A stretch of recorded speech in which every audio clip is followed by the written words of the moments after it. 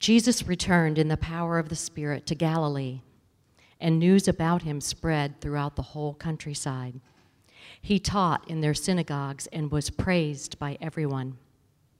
Jesus went to Nazareth, where he had been raised. On the Sabbath, he went to the synagogue, as he normally did, and stood up to read.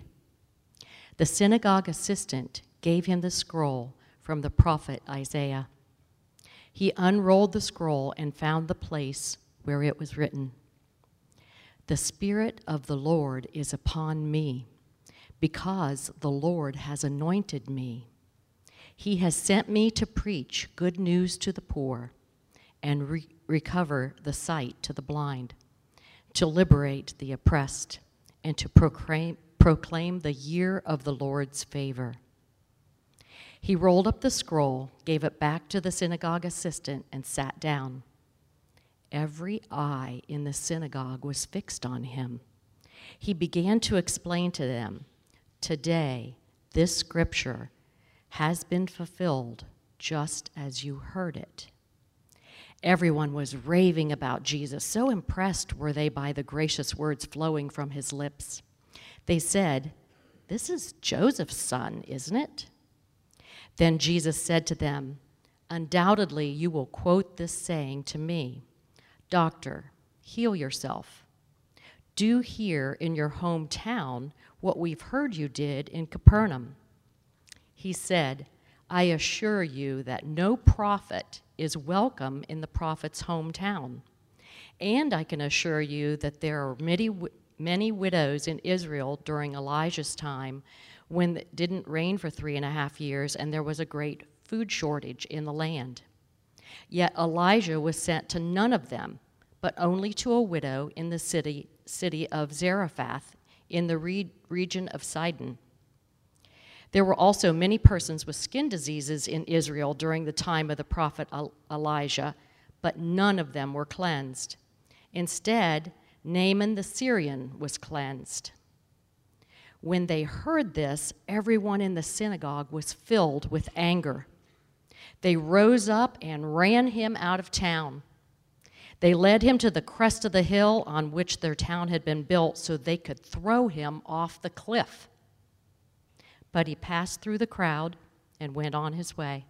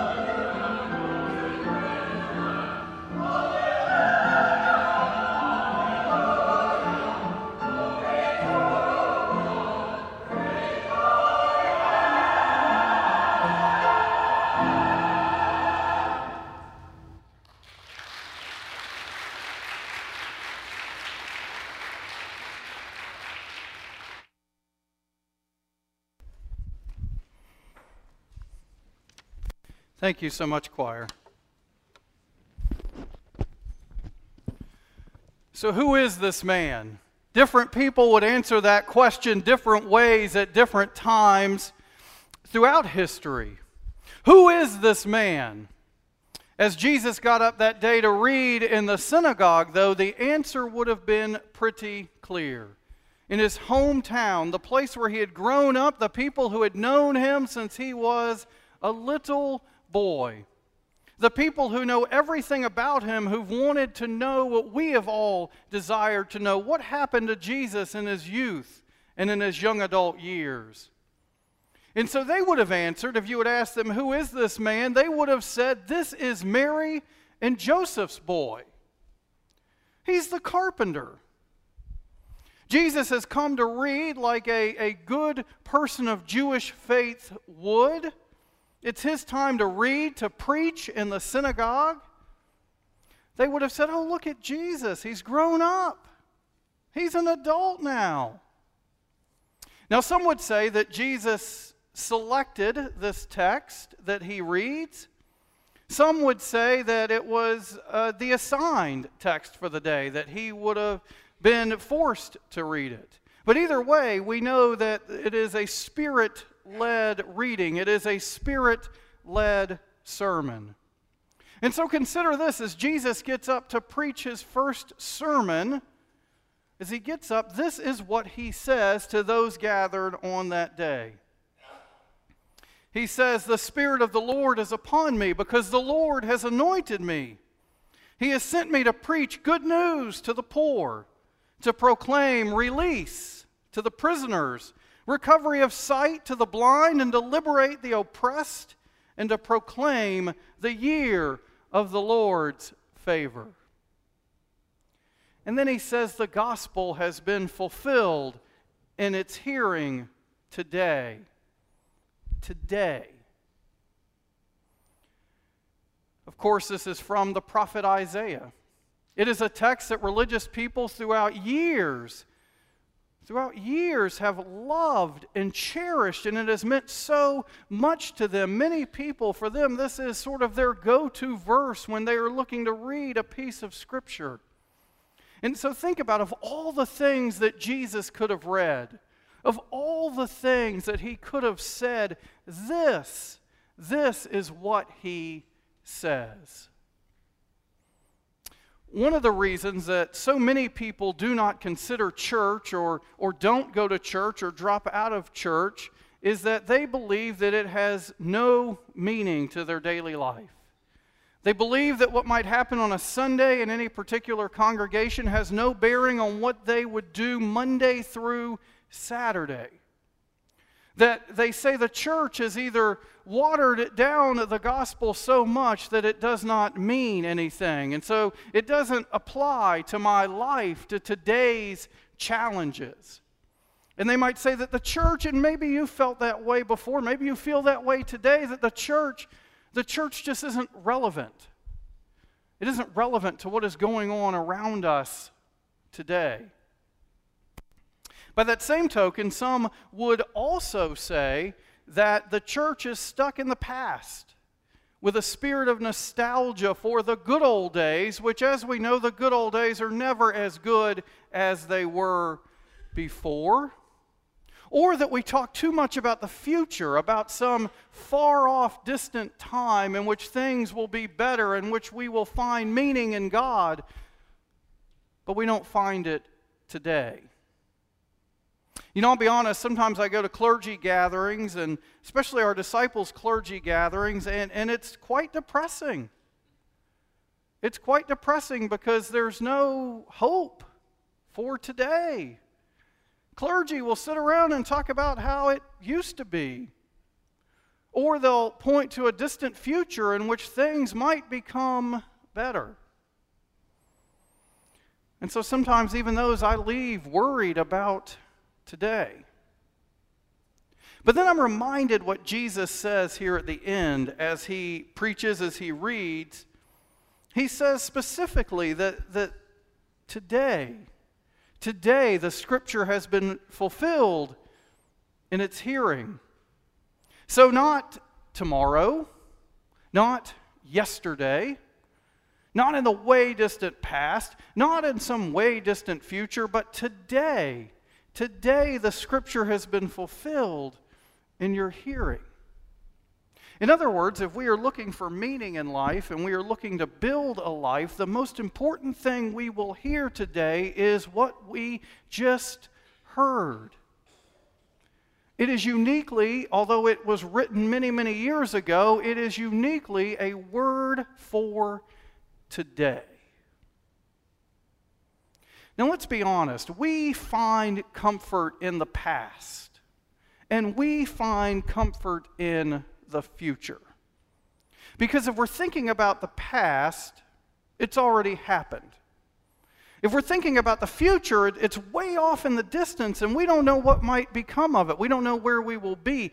But today forces us to face reality. Today forces us into action. We have to do something today. And so today is a very dangerous spiritual reality. It is a very dangerous spiritual reality in that we can take control of things today. Something amazing and incredible can happen right now. I have no doubt that those people that showed up in the synagogue that day are much like those of us who show up today. We are looking to find meaning. We are looking to see how we are a part of the bigger world, and we're curious as to what God is up to. And we desire meaning in our lives. You see it now in nonprofit organizations and even companies that advertise jobs. You'll read a job ad and they'll say, we're a mission-minded organization. And you think, wait a second, you're selling widgets. How are you a mission-minded organization? But there is a mission behind that. There is meaning. There is purpose to what we do. We purchase all sorts of books that will help us find meaning. Go take a look at the Amazon bestseller list right now. It's all books about how to have a better life. It's a new year. So we want to do things better. We want to find meaning. It was estimated last year that we in America, we spent $549 million on books specifically about finding meaning. And so we desire it. We desire something whole for our lives. But what Jesus seems to suggest this morning is that meaning is not that far off. That meaning may be closer and may be simpler than we could ever believe. We now, of course, know that Martin Luther King Jr. was a prophet. He is a beacon of our time still today.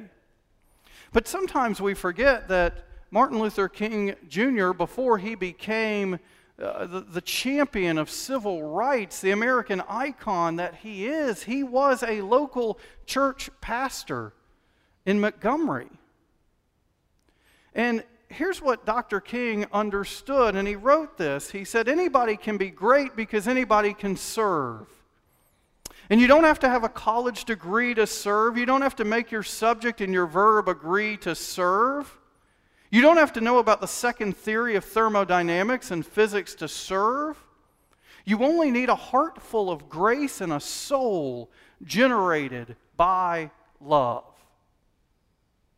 That's all you need to serve, he said. Now, I'm grateful, I don't know about you, but I'm grateful that we don't have to know the theory of thermodynamics in order to serve. And someone out here someone in the congregation today may know that. It's probably a 10-year-old, let's be honest, but I'm grateful that we don't need to know that to serve in order to find meaning in our life. But what we can all do, and it doesn't take any special knowledge to do this. I mean, think about what Dr. King did as a local church pastor. but someone who lived with a heart full of grace, a soul generated by love, became a champion for justice and for racial equality. What might it look like for us to live with this sort of heart full of grace and a soul generated by love? How might our lives and how might the world look different? It's pretty amazing to think about, and it's a pretty simple thing. A heart full of grace, a soul generated by love. Now, you've probably seen or at least read To Kill a Mockingbird by Harper Lee. It's an American classic. And of course, Gregory Peck in the movie, he plays the role of Atticus, and he is defending an African-American gentleman in town who's been accused of the rape of a white woman. And we know beyond a shadow of a doubt that it didn't take place, that this didn't happen, that the man is falsely accused, and the case is electrified. It's divided the town. And there is that scene where you see the courtroom on the day of the verdict, and all the white people in town are shoved into the bottom level of the courthouse. And in the balcony sits all the African American people in town. You see this racial division. They're all there to hear the verdict. And after Atticus Finch has done his best to no avail, he's packing up his papers. He slowly walks to the back of the courtroom. Now, Atticus's daughter, Scout, is sitting in the upper level of the courtroom. She's sitting with the African American community. They have welcomed her in. And as Atticus is walking to the back of the courtroom, you may remember this scene. Everyone in the balcony stands up.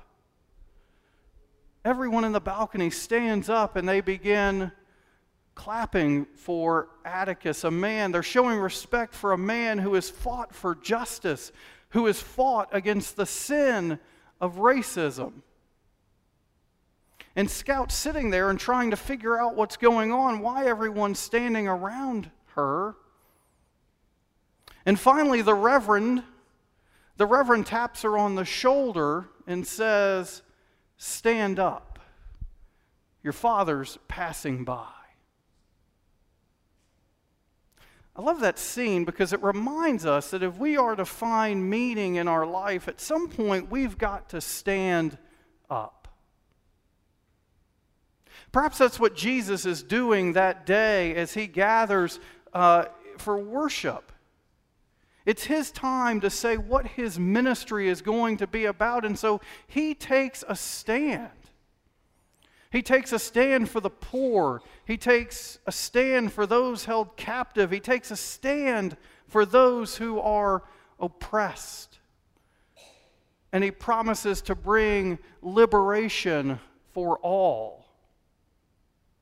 There's no doubt after this, at least for those who heard that day, who Jesus is and what Jesus is about, and what we, those of us who were attempting and doing our best to follow Jesus, what we should do and what we should be about. You see, maybe that's what we need. We don't necessarily need a new life, and maybe we don't need a self-help book, but maybe what we do need is a reminder of what we can do. Maybe we need a reminder of who we can be. I mean, think about that day in the synagogue, gathered as we are. Jesus gets up to speak. What those people didn't need was a new diet. They didn't need a new workout plan. They didn't need to manage their time more wisely. What they needed was a life. What they needed was a purpose. What they really needed was to know that God had empowered them to do many great things, and it was God that was holding their life. That's what they really needed. They needed to be reminded who they were and what they were to be about. Now, we can't talk about who Jesus is without talking about the fact that Jesus was and is a great teacher. And probably most, if not all of us today, can still name off the teachers that made an impact on our lives. If you're a student, you probably remember this in the middle of a lecture, because sometimes in classes you're not really interested in. Lectures can get pretty tedious. And inevitably, someone in the class in the middle of a lecture will raise their hand like this, and they'll ask a question, and the teacher's very annoyed because this person has interrupted them. And they'll ask, "Is this on the test? Is this on the test?" And of course, why, teachers, this is true, right? Why do we ask if it's on the test? That's code for, do I need to write this down? Because if not, I'm going to check out for a minute. Like you've probably done during a sermon before. I'm going to check out for a minute until I need to pay attention again. But the best teachers don't just teach us, they inspire us. They aren't simply dumping information to us so that we may discern whether it's going to be on the test or not, but they inspire us. They lift us up. They carry us. Jesus was recognized even in his day as a great teacher, and not a single person wrote anything down that he taught until much later, perhaps 30 or 40 years later, when someone thought, we might ought to write this down. And still look at the impact he had. You didn't need to write down what Jesus taught because it went straight to your heart. It went straight to your soul. It inspired you. It told you what God stood for. There's a lot of talk about what God stands for and what God finds to be important. I love what William Barber II says. He says, "I'm concerned with people who say so much about what God says so little about, while saying so little about what God says so much about." What Jesus says today is what God says a lot about. It's where we find meaning. It's where we learn to take a stand. It's where we are empowered to do great things. Jesus' words tell us about the heart of God, that which is passionate for God.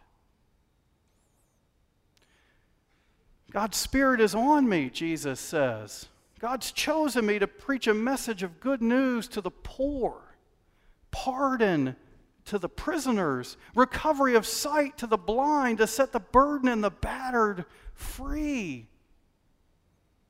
And this isn't going to happen in some distant future. It's going to happen today, he says.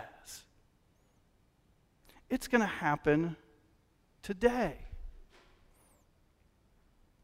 Now, let's be honest. Sometimes the things that God says a lot about, we wish God didn't talk about quite as much. These words probably fall into this category. William Barber is probably right about that. It's more comforting to talk about those things that God doesn't talk about very much. But if we are to take seriously who Jesus is and what it might look like to build a life around following Jesus, then we have to listen to what God says a lot about. It may make us uncomfortable. It may make us a little nervous.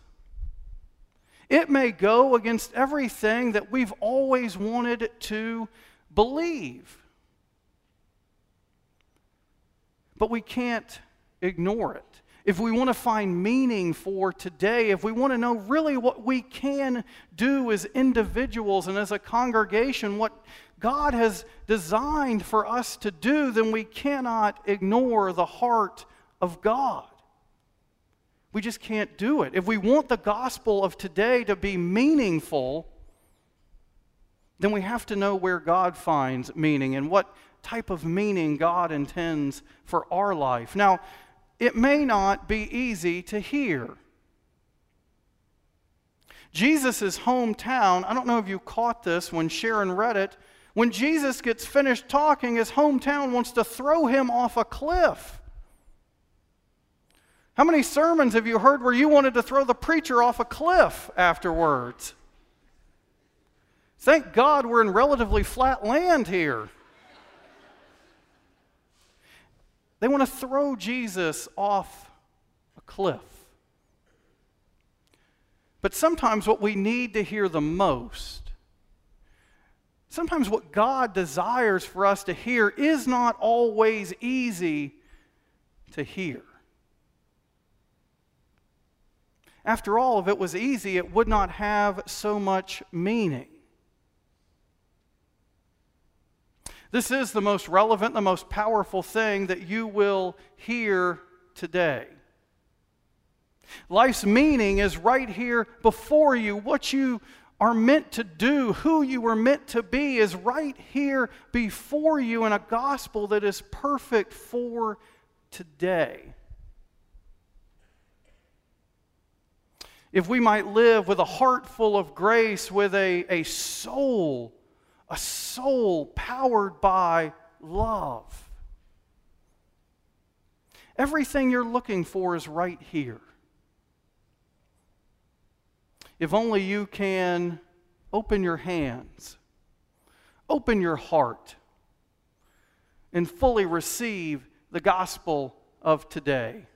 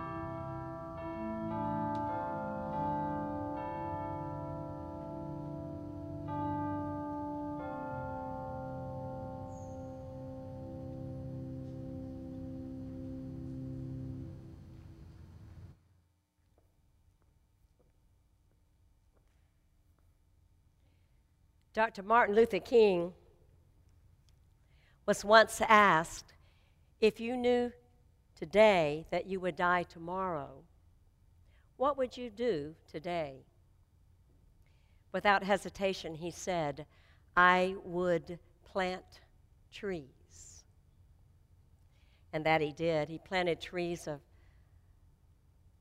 tolerance and mutuality and dignity for all people, and especially opportunity for people of color. I have been remembering that quote and that part about planting trees today since I knew where he was going with this sermon and that I would be standing at this table. And so I began to ask myself, how do we understand this table? And what happened at that table when Jesus knew his today was his last day, the day before his death? And so I've been thinking about some trees that we might understand from what happened. First, he planted a tree of community.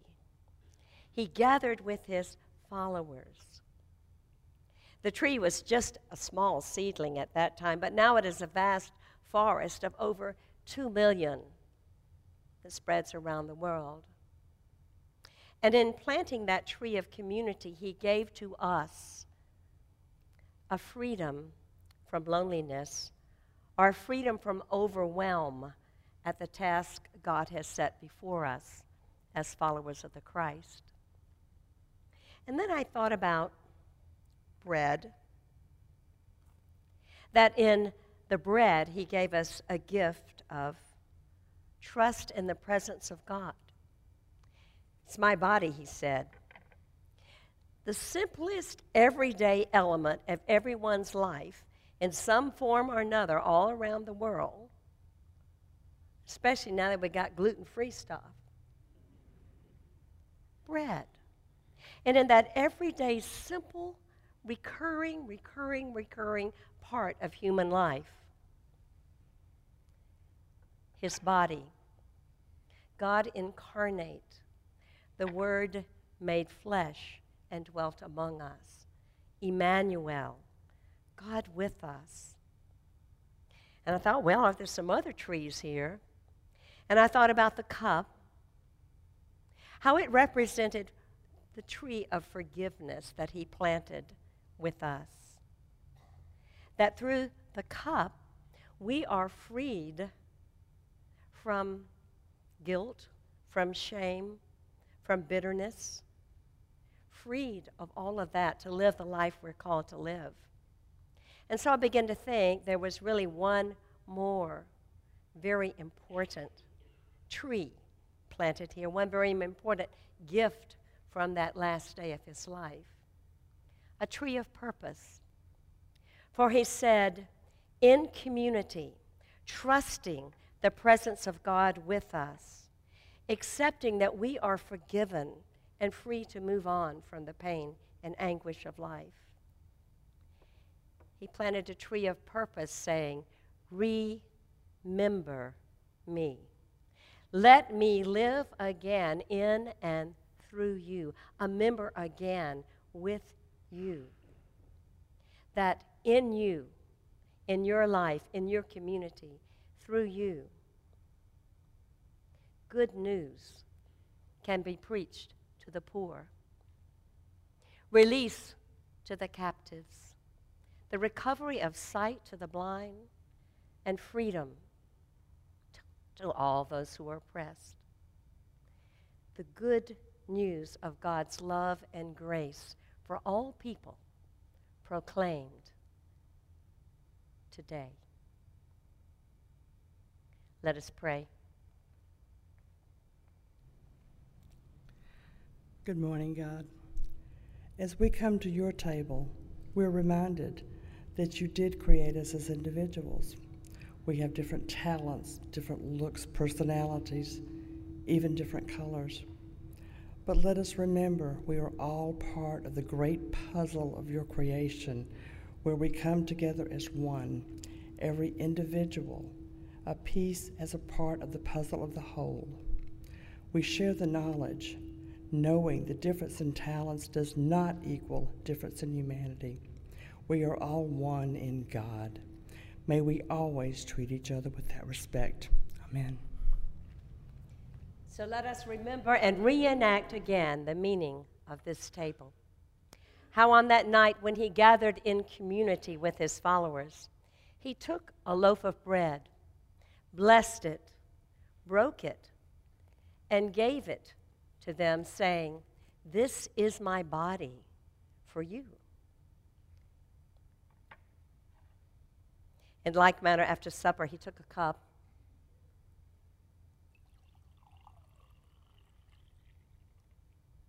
he gave thanks, and then he gave it to them, saying, "Drink of it, all of you.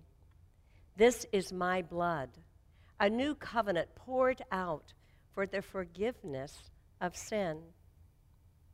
And then he said, as often as you are gathered together to eat the bread and share the cup, remember me. Remember. And so today, whoever you are and wherever you are on your journey to God, there is a place for you. We invite you to share, to remember, and to be the meaning of this table with us.